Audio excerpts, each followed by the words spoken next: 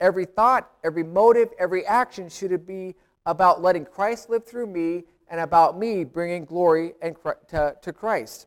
Now that sounds really easy when you're up on a mountain. When life is going easy, right? It's a lot easier to praise God and to thank Him for how life is going. But all of a sudden, when life starts to get tougher, it's much harder to think about Christ. It's much harder to think about bringing Him glory. And what about if it gets worse? What about when I'm trying to please the Lord and I'm trying to do what He's asked me to do, and then the bottom falls out, and all of a sudden everything goes wrong? It's a whole lot harder to bring Christ glory, about wanting to let Christ live through my life, because look what is happening when I'm trying to do that. It is not what I want to be doing. My focus doesn't become about bringing Christ glory. My focus becomes about getting myself out of the situation that I'm in. But not Paul. Paul's desire is that he would glorify Christ whether he lived or died. And today, we see that we should make it our goal as well. So we're going to be, and like I said, in Philippians chapter 1, as we do this. Sometimes following Jesus is easy. Sometimes it's hard. But when you find yourself in a tough position because you chose to follow Jesus, I want you to remember to have confidence that God will get you through what He allows you to go through.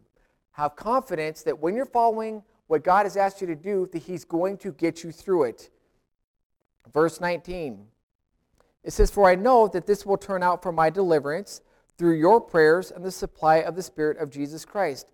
So what is the situation that Paul is in? You probably remember. Paul is in prison. He is in Rome. He's been there for been in prison in a couple of different places, upwards of 4 years.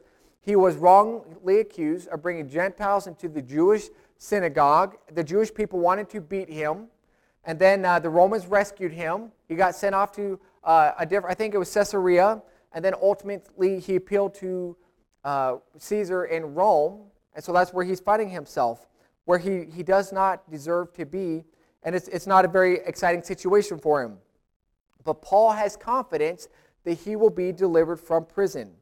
Now, when you think about Paul having confidence that he's going to be delivered from prison, the first thing that came to my mind when I heard that was Paul's expecting the gates to be open and he's going to go. He's expecting when he has the trial, he's going to have the verdict that he wants that says, okay, you are not guilty, you are free, and you're free to go.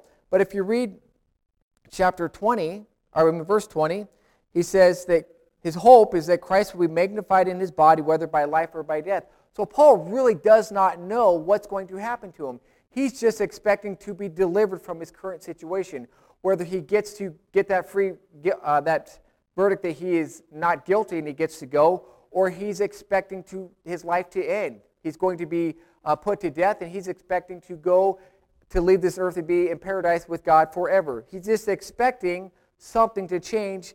And why is he expecting this? He's expecting this because of the prayers of the Philippians. Paul knows that prayer works. Several times throughout Paul's letters, he prays. He prays for the people that he's writing to. In Philippians chapter 1, verse 9, he prays for the Philippians themselves, and he says, "And this I pray, that your love may abound still more, and more in knowledge and all discernment." So he's praying for these people. Why? Because prayer works. In chapter 4, verses 6 through 7, he's saying, hey guys, prayer works. I want you to take advantage of this.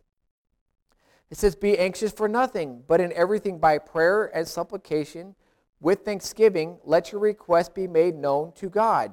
And the peace of God, which surpasses all understanding, will guard your hearts and your minds through Christ Jesus." Prayer works. Paul prays. He knows that people have prayed for him. If you go to 2 Corinthians chapter 1, verses 8 through 11, he's kind of gotten, it sounds like he's like the end of his ropes. He feels like he can't go on any farther, but he recognizes that the prayers that the Corinthian people have prayed have actually helped him out. It says, "For we do not want you to be ignorant, brethren, of our troubles which came to us in Asia, that we were burdened beyond measure, above strength, so that we despaired even of life. Yes, we had the sentence of death in ourselves, that we should not trust in ourselves, but in God who raises the dead, who delivered us from so great a death, and does so deliver us, in whom we trust that He will deliver us." Verse 11 says, "You also helping together in prayer for us." So Paul says, you guys are praying, and I have confidence that prayer works. And so I want you to get that. Prayer does work. Prayer does accomplish things. Paul says, I know that, and he says, I know that you guys are praying. You know, the Philippian church was the first church that supported him on his missionary journey. He went through Philippi, and they received the gospel message. And when Paul was leaving, what did they do? They said, here, we want to support you financially as best as we could. In 2 Corinthians, you find out they gave until it hurt. And then while Paul's on his missionary journey, they sent him aid again and again. And then you find that this letter is written 10 years later from the time when Paul was started this church in Philippi, and they send Epaphroditus there to meet the needs of Paul because these people have a very special relationship with Paul. And he says, I know that you guys are helping financially, and so he knows that they are praying for him for God's helping him, to help him to get through this. And it says in verse 11 also, it says, through your prayers, but the supply of the Spirit of Jesus Christ. Paul knows that when these people pray, that prayers do not fall on deaf ears. He knows that God is going to work, that he's going to accomplish his will one way or another. And we're going to look at what both outcomes they could be. Paul could have life. How is he going to handle that? Or Paul can have death, and how can he handle that? We're going to see the benefit Paul sees in both. And ultimately, Paul's like, whatever you think, God, is what I'm okay with, because either way, for me to live as Christ and to die as gain. There's benefits to both, so do what you want. I'm okay with either. So Paul, he has confidence that what he went through, because he followed God's leading, God was going to get him through. And I want you and myself to have the same kind of confidence that when you choose to do what God gets you through, or what God asks you to do, he's going to get you through. Now notice that I'm not talking about just every situation you put yourself in, God is going to get you through. You know, I can think of times in my life where I found myself in a situation I did not want to be in, and whose fault was it?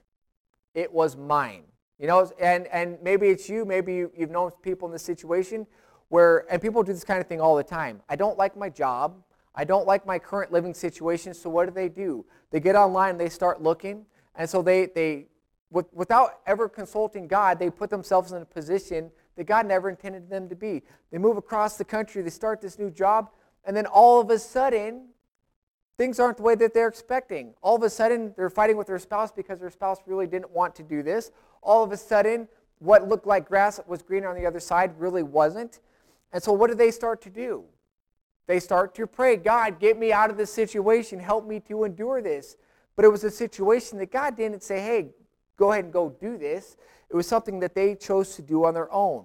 So not every situation we put ourselves in is something that God's going to be working hard to get us through this. He might say, you put yourself there, you're just going to have to learn a lesson while you're there. Some people might have the experience of drinking and driving.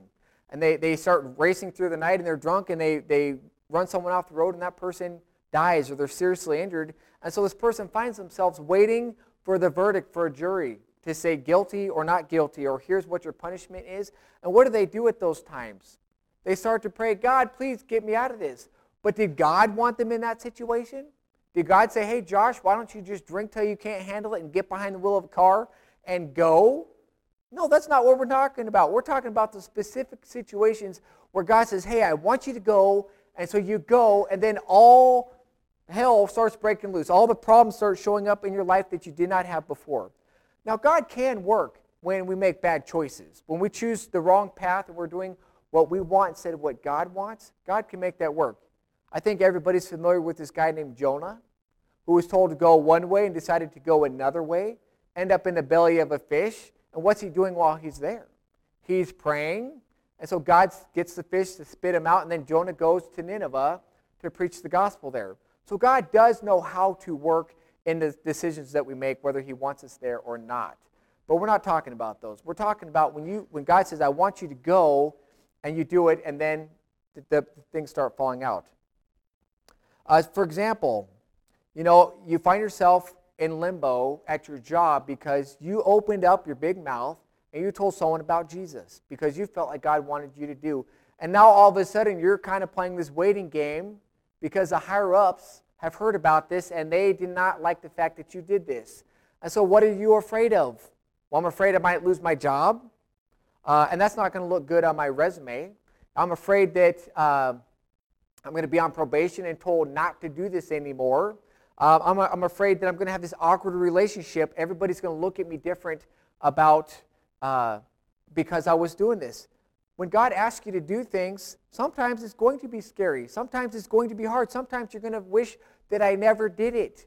And just that story there makes me alone think, I'm going to think twice before I do that. Because if I'm going to find myself in that situation, I don't want to be there. But don't let that stop you from doing it. Just know that when God asks you to do it and things start seeming like they're going wrong, God's going to get you through it. If you ever find yourself in prison for preaching God's word, which we kind of look at America, we're thinking, no, probably not going to happen. But you never know that over time, you might find yourself in that situation because all of a sudden it's not legal to preach the gospel anymore. If you find yourself in that situation, then make sure that you're not the guy who's apologizing. You're not the guy saying, I'm not ever going to do it again. You say, okay, this is part of the territory. I did what God said for me to do. These are the consequences, but God is there with me. Hebrews 13:5 says, says that God is never going to leave you or forsake you. It may not turn out the way that you want it to, but have confidence that He is right there by your side. And if you find yourself in that situation, what should you do? You should pray. You should pray for yourself in that situation. You should pray, not worry about how it's going to turn out. You should pray and not try to strategize a way out. You should pray and not give up or not give in. You know, and you're not in that situation now, but there are people who are in that situation right now. It's called the persecuted church around the world. There are people right now who are in prison who are scared to death about what they're going to have to go through. I'm sure there's some of them who are thinking, why is this happening? I don't know if I can endure this. And what we should be doing is be praying for them, that God would deliver them out of the situation that they're in. And that might be the way that they want to be delivered. Like, okay, the gospel message is clear and it's okay to leave because they said this is not a fair reason to hold you in prison. Or their life might be ended because they said, because that was the verdict that was given. But we still need to pray for these people, just like the Philippian church was praying for Paul that he would be delivered. And when you really don't know what to pray, it's okay. The Holy Spirit, He intercedes for us. It's like you pray what you think. The Holy Spirit translates that up to God, and so the God's will is accomplished. Romans 8:26 and 27. It says, in the same way, the Spirit helps us in our weakness. We do not know what we ought to pray for, but the Spirit Himself intercedes for us with groans that words cannot express. And He who searches our hearts knows the mind of the Spirit, because the Spirit intercedes for the saints in accordance with God's will. You don't know what to pray. You don't know what the exact best outcome is. Just say, Holy Spirit, God, I do not know what the best thing to do in this situation. I don't know what the right outcome is. You know what might be better for people in an underground prison right now to just go to heaven. The situation that they're in, the way their body's all broken down from getting beat and starved and picked on, it might be a better testimony for them to go to heaven right now as opposed to getting out. I don't know. It might be better for those people to get out and can encourage the church to say, you know what? Advance the gospel. It's worth it. God's going to be glorified in this. Keep doing this. I don't know what the best outcome is, but God does. Just have confidence that what God allows you to go through, because you said, okay, I'm going to follow you in this, that God's going to get you through this. However it turns out, make it your goal to glorify Christ. Make it your goal to glorify Christ no matter how it turns out, whether it's the way you want or the way that it's not how you want. Verses 20 to 21. It says, according to my earnest expectation and hope that in nothing I shall be ashamed, but with all boldness as always, so that now as always Christ will be magnified in my body, whether by Christ or by death. Paul has the expectation. He has the confidence. He has this eager, intense look, which is turning away from everything else to focus on the object of desire. And that object or his focus is to bring Christ's glory no matter how it turns out. He's seeking that. Nothing else matters, just the glory of God. And he says he has hope in this. This isn't the kind of hope that Seattle, when they play the Yankees next time, will beat them. Like, good luck on that one. Right? It isn't like the hope that, I hope that somebody here decides to send me a winning lottery ticket that's worth millions of dollars. That's probably not going to happen, but is a hope, right? Anybody here could hope for that? But this is the kind of hope that's almost a guarantee. Paul says, this is what I am expecting. This word hope is used for when we have our hope in Jesus Christ for salvation. It's not a nail biter. I'm not thinking, boy, when I die, I sure hope this is real. I'm really hoping that Jesus is still forgiving me. It's like a sure thing. I'm expecting when I die, I'm going to heaven. I have that kind of confidence. I have that kind of hope. And that's kind of the confidence, the kind of hope that Paul has. And his confidence, his expectation, and hope is that he will magnify, that he will glorify, that he'll lift up the name of Jesus as he has always done. Now, you read about the life of Paul, you know from day one, this guy was a ball of fire. Right? He was the greatest missionary who ever lived from the word go. I mean, immediately after he was trying to persecute churches, he's going into the churches. And I'm like, that takes guts beyond guts to do. Because you are the guy that is going to show a drastic change and everybody's going to be afraid of you. And now your life is worth more than all of theirs put together because you are the guy who's turned from the dark side to the light side. You know, but he's always magnified God in his work. He never shrank back out of fear, even though I'm sure there's several times he was afraid. Paul was always bold. Paul was always willing to talk to anyone. You know, there's people who here have a niche for talking to kids. Some people say, I can't stand kids, but I can talk to the people in the old folks' home. Or they say, I don't have the niche to talk to the old folks' home, but I can go talk to the ranchers. Paul was willing to talk to anybody. It did not matter. When he first came to Philippi, he was willing to talk to a woman. It didn't matter any kind of social norms. She was a wealthy woman. He says, okay, you're here to talk to. I'm going to talk to you. He was willing to talk to the politically higher-up people. He talked to the governor Felix multiple times. He talked to King Agrippa. He says, this is my past. This is what God has done. And even King Felix said, you think you can persuade, or King Agrippa says, you think you can persuade me to be a Christian in this short of time? And Paul says, I hope that you do, except for these chains. I hope that everybody comes to the saving knowledge of Jesus. So he doesn't care. It's a woman. I don't care. You're a politically respected higher official. I don't care. While Paul's in prison, he's talking to other prisoners throughout his times in prison. Paul's talking to the guards in verses 12 and 13. He says, it's become clear throughout the whole palace guard and to everyone else that I'm in chains for Christ. Remember I told you that those guards were literally chained to him, and every 6 hours they were switching off from the past guard. As soon as someone else came, Paul says, great, you're mine. I got your captive attention for 6 hours. Here we go. I'm giving you the gospel. And Paul was willing to talk to the churches. You want to talk about some tough words that Paul might have had to write? Read 1 Corinthians about all the ways these churches were screwing up. Paul was willing to tell them because Paul's life was not about himself. Paul's life was about Christ. It was about bringing Christ glory. It was better to bring Christ glory than try to please man. And Paul was willing to endure anything.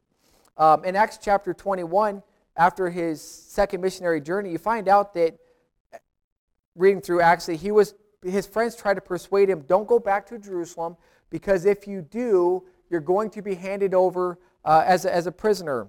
And we're going to read that and see what his response is. Acts chapter 21, verse 10 through 13. It says, and as we stayed many days, a certain prophet named Agabus came down from Judea. When he had come to us, he took Paul's belt, bound his own hands and his feet, and said, thus says the Holy Spirit, so shall the Jews at Jerusalem bind the man who owns this belt and deliver him over to the hands of the Gentiles. That sounds kind of scary to me. Take off my belt and tie yourself up and say, hey, this is what's going to happen to you. You're going to be handed over to people who are not going to appreciate you. It says, verse 12, it says, now when we'd heard these things, both we and those from the place pleaded with him not to go to Jerusalem. All his friends are begging him, don't go, because this is the outcome. Then Paul answered, what do you mean by weeping and breaking my heart? For I am ready not only to be bound, but also to die at Jerusalem for the name of the Lord Jesus. He was willing to go where God was asking him to go. It doesn't matter what he's going to go through. He's willing to live He's willing to die because he knows that he's in God's hands. He knows God is going to get him through whatever he allows him to go through because Paul is willing to be obedient. So wherever Jesus wants him to go, he says, I'm going to go. Whatever Jesus wants him to say, he's going to say. Whatever Jesus wants him to do, he's going to do. When Paul was in 2 Corinthians, you find this huge list of everything that Paul had to go through. The beatings, the stonings, the being shipwrecked, the endangered from men, the danger from the seas, and all the floggings, all these terrible things. Paul did not let him, that did not stop him. He says, this is what Jesus has asked me to do. And he had no idea everything he was going through, that he was going to get through that. He just says, I'm willing to go through this because of Jesus. In Galatians chapter 2, verse 20 to 21, these are Paul's words. It says, I have been crucified with Christ, and I no longer live, but Christ lives in me. The life I live in the body, I live by faith in the Son of God, who loved me, and he gave himself for me. Paul says, I no longer call the shots. It's going to be hard. It is not going to be easy, but I'm going to go wherever Jesus asks me to go and endure whatever he's asked me to do. I no longer live. I'm letting Christ do whatever he wants to do through me. So Paul is willing to do anything. He's willing to talk to anybody. And while he's there, he says, whether I live or die, there's blessings for this. Verse 21, it says, to me, to live is Christ. He says, for me, I'm going to let Christ live through me. And verse 22, let's read that as well. It says, but if I live on in the flesh, this will mean fruitful labor for me. He says, if while I'm here, I'm going to bear fruit, which is something that every Christian should be doing anyway. He says, there's going to be a great benefit to this. If I'm bearing fruit, you know what that means? If I'm preaching the gospel, lives are going to be changed by the words that Paul says. People are going to be saved. Paul, he kind of gets to the point where he's convinced that he's going to live, and that he's going to be reconciled or brought back to the Philippian church, because in verse 25 it says, and being confident of this, I know that I shall remain and continue with all of you for your progress and joy in the faith. Paul says, I feel like I'm going to get out of this. And my goal is to bear fruit. It's to help you grow in your faith. It's to help you mature in your walk with the Lord. And so that's what his goal is. It's just to bear fruit. It is going to benefit the Philippian church if they hear this message and they take it and they put it to heart. But Paul's not just thinking about benefiting other people. Paul's thinking about it's going to bear fruit and it's going to benefit himself. If you ever feel like as a Christian you're trying to work in Awana, you're trying to teach Sunday school, you're trying to be a deacon or a trustee, or you're trying to lead VBS, and you ever feel like, what's the point of all of this? Remember some of these words that Paul said, 1 Corinthians chapter 3, verse 8, and talking about sharing the gospel. Now he who plants and he who waters are one, and each will receive his own reward according to his labor. If we're out there trying to share the gospel, we're not saving anybody. You know what? Anita, she might share the gospel. She's planting the seeds. Steve might be the one who's reaping it, or he might be helping that faith to grow, helping people to understand that. But neither of those people had they're not the ones who made that person come to salvation. But they will each be rewarded for the part that they played. And Paul, he says, I'm not just living down here. I'm storing up my treasures up in heaven. I bet Paul, when he gets there, he's going to have more treasures than anybody, right? Because everything about his life was trying to glorify Christ. He's trying to live for him and bear fruit in everything that he did. 2 Corinthians 5:10 says, for we must all appear before the judgment seat of Christ, that each one may receive the things done in the body according to what he has done, whether good or bad. You'll be rewarded for the things you do on this earth. It might feel like it's in vain to change the light bulbs at church. It might feel like it's pointless to make cookies for Awana. It might feel like it doesn't accomplish anything to be leading a Bible study. I don't know. All those things, they do matter. You will be rewarded. You're bearing fruit. And that's what Paul's trying to do, and be encouraged to do the same. And Paul's situation, it kind of sounds like a win or lose situation, right? It sounds like if you die, you won. I mean, if you live, you won, you got away. But if you died, you really didn't win. But really, that's not the case. Paul says, for to me to live is Christ and to die is gain. Paul knows that there are benefits of the grave. My dad texted me this morning that this man that I knew eons ago that kind of helped me. I did pulpit supply at this little church called Church of the Wildwood for about 6 months. I did not know what I was doing. I struggled through it all. And we got together. I was about 20 years old. And he got together to kind of mentor me through some of that stuff. And I found out this morning that he went to be with the Lord. And that's, you know what all that is? That for some people, that would be a loss. You know, I lost my grandpa. I lost this mentor. I lost this person that I lost my best friend. I lost my neighbor. And some people, if they're not saved, that's such a heartbreak because they feel like I'm never going to see this person again.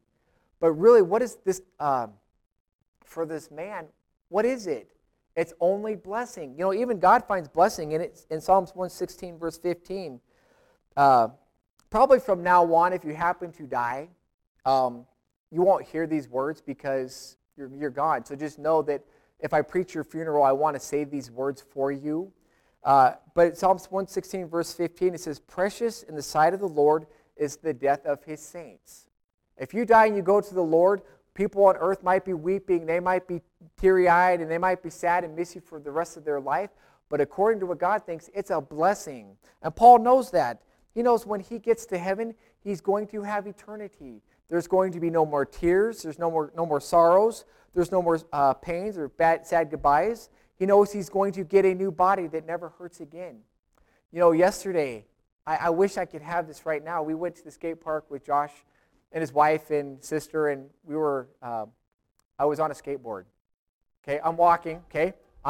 I'm feeling pretty good, but Noah talked me into riding the skateboard down this ramp thing. Well, guess what happened the first time? I made it. I made it the first time. So guess what I thought I would do a second time? And as soon as I was on that board going down the hill, it was like, whoop! And I was like, oh, I could barely breathe. It hurt so bad. When you get to heaven, you will not do that. Okay, even if there's a skateboard and you fall, you will not be in pain. And Paul knows that when I get to heaven, there's no more pain, there's no more sorrows. I'm going to be with Jesus. I'm going to be like Jesus. He has no fear of persecution, no fear of death. He's going to see all the loved ones who have gone on to heaven before him. It's only a gain. There's nothing he's going to lose. This world is not his home. There's nothing he's going to say, boy, I sure wish I had that when I got to heaven. He's not even going to be thinking about that. There's only the positive side. And if he finds himself passing away because he chose to live for the Lord, he says it's okay. His main desire, his main goal is that Christ would be glorified in his body no matter what happens. In verse 23, he says, you know what, if I had to choose really what would be what I really want to do, he says that would be a tough choice. He says, for I am hard-pressed between the two, having a desire to depart and be with Christ, which is far better. He looks at this and says, you know what, it would be so much better for me to just depart and go to heaven, right? I have eternity, I have no fears, I have no aches and pains. You know, by the time Paul dies, you think about what his body has been through. You know, all the sores, all the arthritis, all the scars, you know what, and it would be so much better for him to go to heaven. But he says, I have a tough choice. Do I want to stay? Do I want to go? If it's up to him. He says, I know it's better to go, but he says, for your sake, I think I'm going to stay. But the point is that whatever happens, Paul says, my goal is to magnify and glorify Christ in this, because Christ to Paul is life. Christ is life. And we should make it our goal to glorify Christ in our life no matter what happens. So if you find yourself as that person who's sitting outside the office in the waiting room, waiting to find out your verdict if you're going to get fired because of your job, and you actually do get fired, glorify Christ in that. Don't be the guy who's apologizing, saying, okay, I won't do this anymore. Just say, okay, that's the consequences. Hopefully God has something better for me to do. If you're in prison because you're preaching the gospel, glorify God in that. Make sure that God gets the glory, that people know that you are there because of Christ, not because of some other kind of crime. Give God the glory. Like I said before, you know, you're not in that situation now, right? You're not in the situation where you're sitting in the office waiting to find out if you're going to keep your job or not. You're not in prison waiting to see if you're going to live or die. So just in everyday life, when life is going good, make sure that you glorify God. When life works out the way that you want it to, you set a plan and everything worked out, whatever it was for how to get the job done or on my vacation or what I wanted to see happen in my life, give God the glory. When you get a raise or a promotion at work, life is good, right? If you wanted that raise, you wanted that promotion, give God the glory. When you get a starting position on the basketball team that you have just died to have, I mean, it's what you wanted no matter what, give God the glory. Life is working out, give God the glory. But when life is not going the way that you want it to, guess what we should still do? Give God the glory. When you're going on vacation and you get a flat tire, what do you need to do? Give God the glory. And I hope that does not happen. When you screw up at work, because school's coming again, kids, or if you screw up at work or at school, because school's coming, you guys get that, all right? Or if you screw up at work and your boss yells royally at you and you don't feel like you deserve it, guess what you need to do? Give God the glory. In life, in death, make sure that you're giving God the glory. If you're on your deathbed, right? If because just age is caught up with your body and it says that's enough, or if you've had a heart attack and you're just not going to make it, or you're like me who's going to die of some stupid injury because he just does stupid things, right? If you find yourself on your deathbed, give God the glory in that.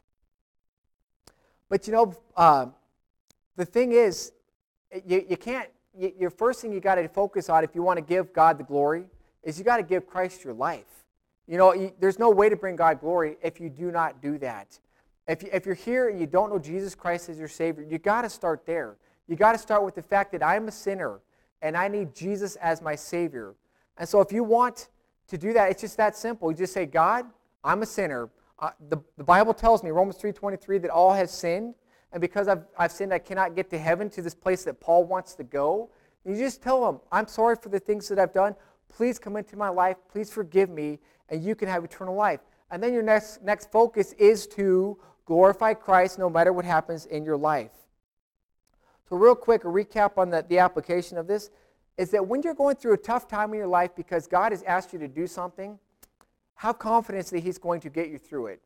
It may not work out the way that you want it to. You may lose your job. You may lose your best friend. You may lose something that you were hoping to keep because of this stand you took for the Lord, but God will get you through it. But it may work out the way that you wanted. You know what? Your boss may see that Steve was willing to take this stand. He must really believe this. There is more to this, and so I'm going to talk to Steve about this when nobody else is around. You have no idea what kind of impact that can have because you took that stand and were obedient. Don't let fear stop you. Don't let the worry of how it could all turn out stop you. Say, okay, God, you've asked me to do this. I'm going to trust you no matter how it turns out. Last week, and I said these words to my kids. I told you last week, I tell it to them almost every day. And I want to tell you this. I told this to my youth group back in Downport with tears running down my face.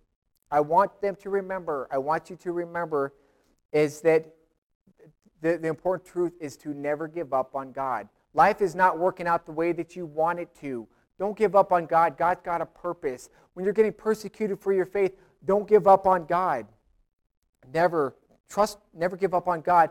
Trust Him to get you through it. He's got a plan. He's got a purpose. You just got to be willing to be obedient and follow it through to the end.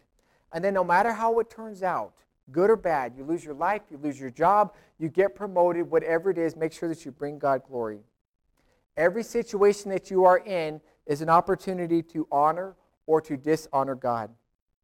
So this message in a nutshell is to make Christ your life. It's your purpose. It's your point. Bring Him glory every which way your life takes you. Every part of it, good or bad, make sure you bring God glory, but make Christ your life. Let's pray.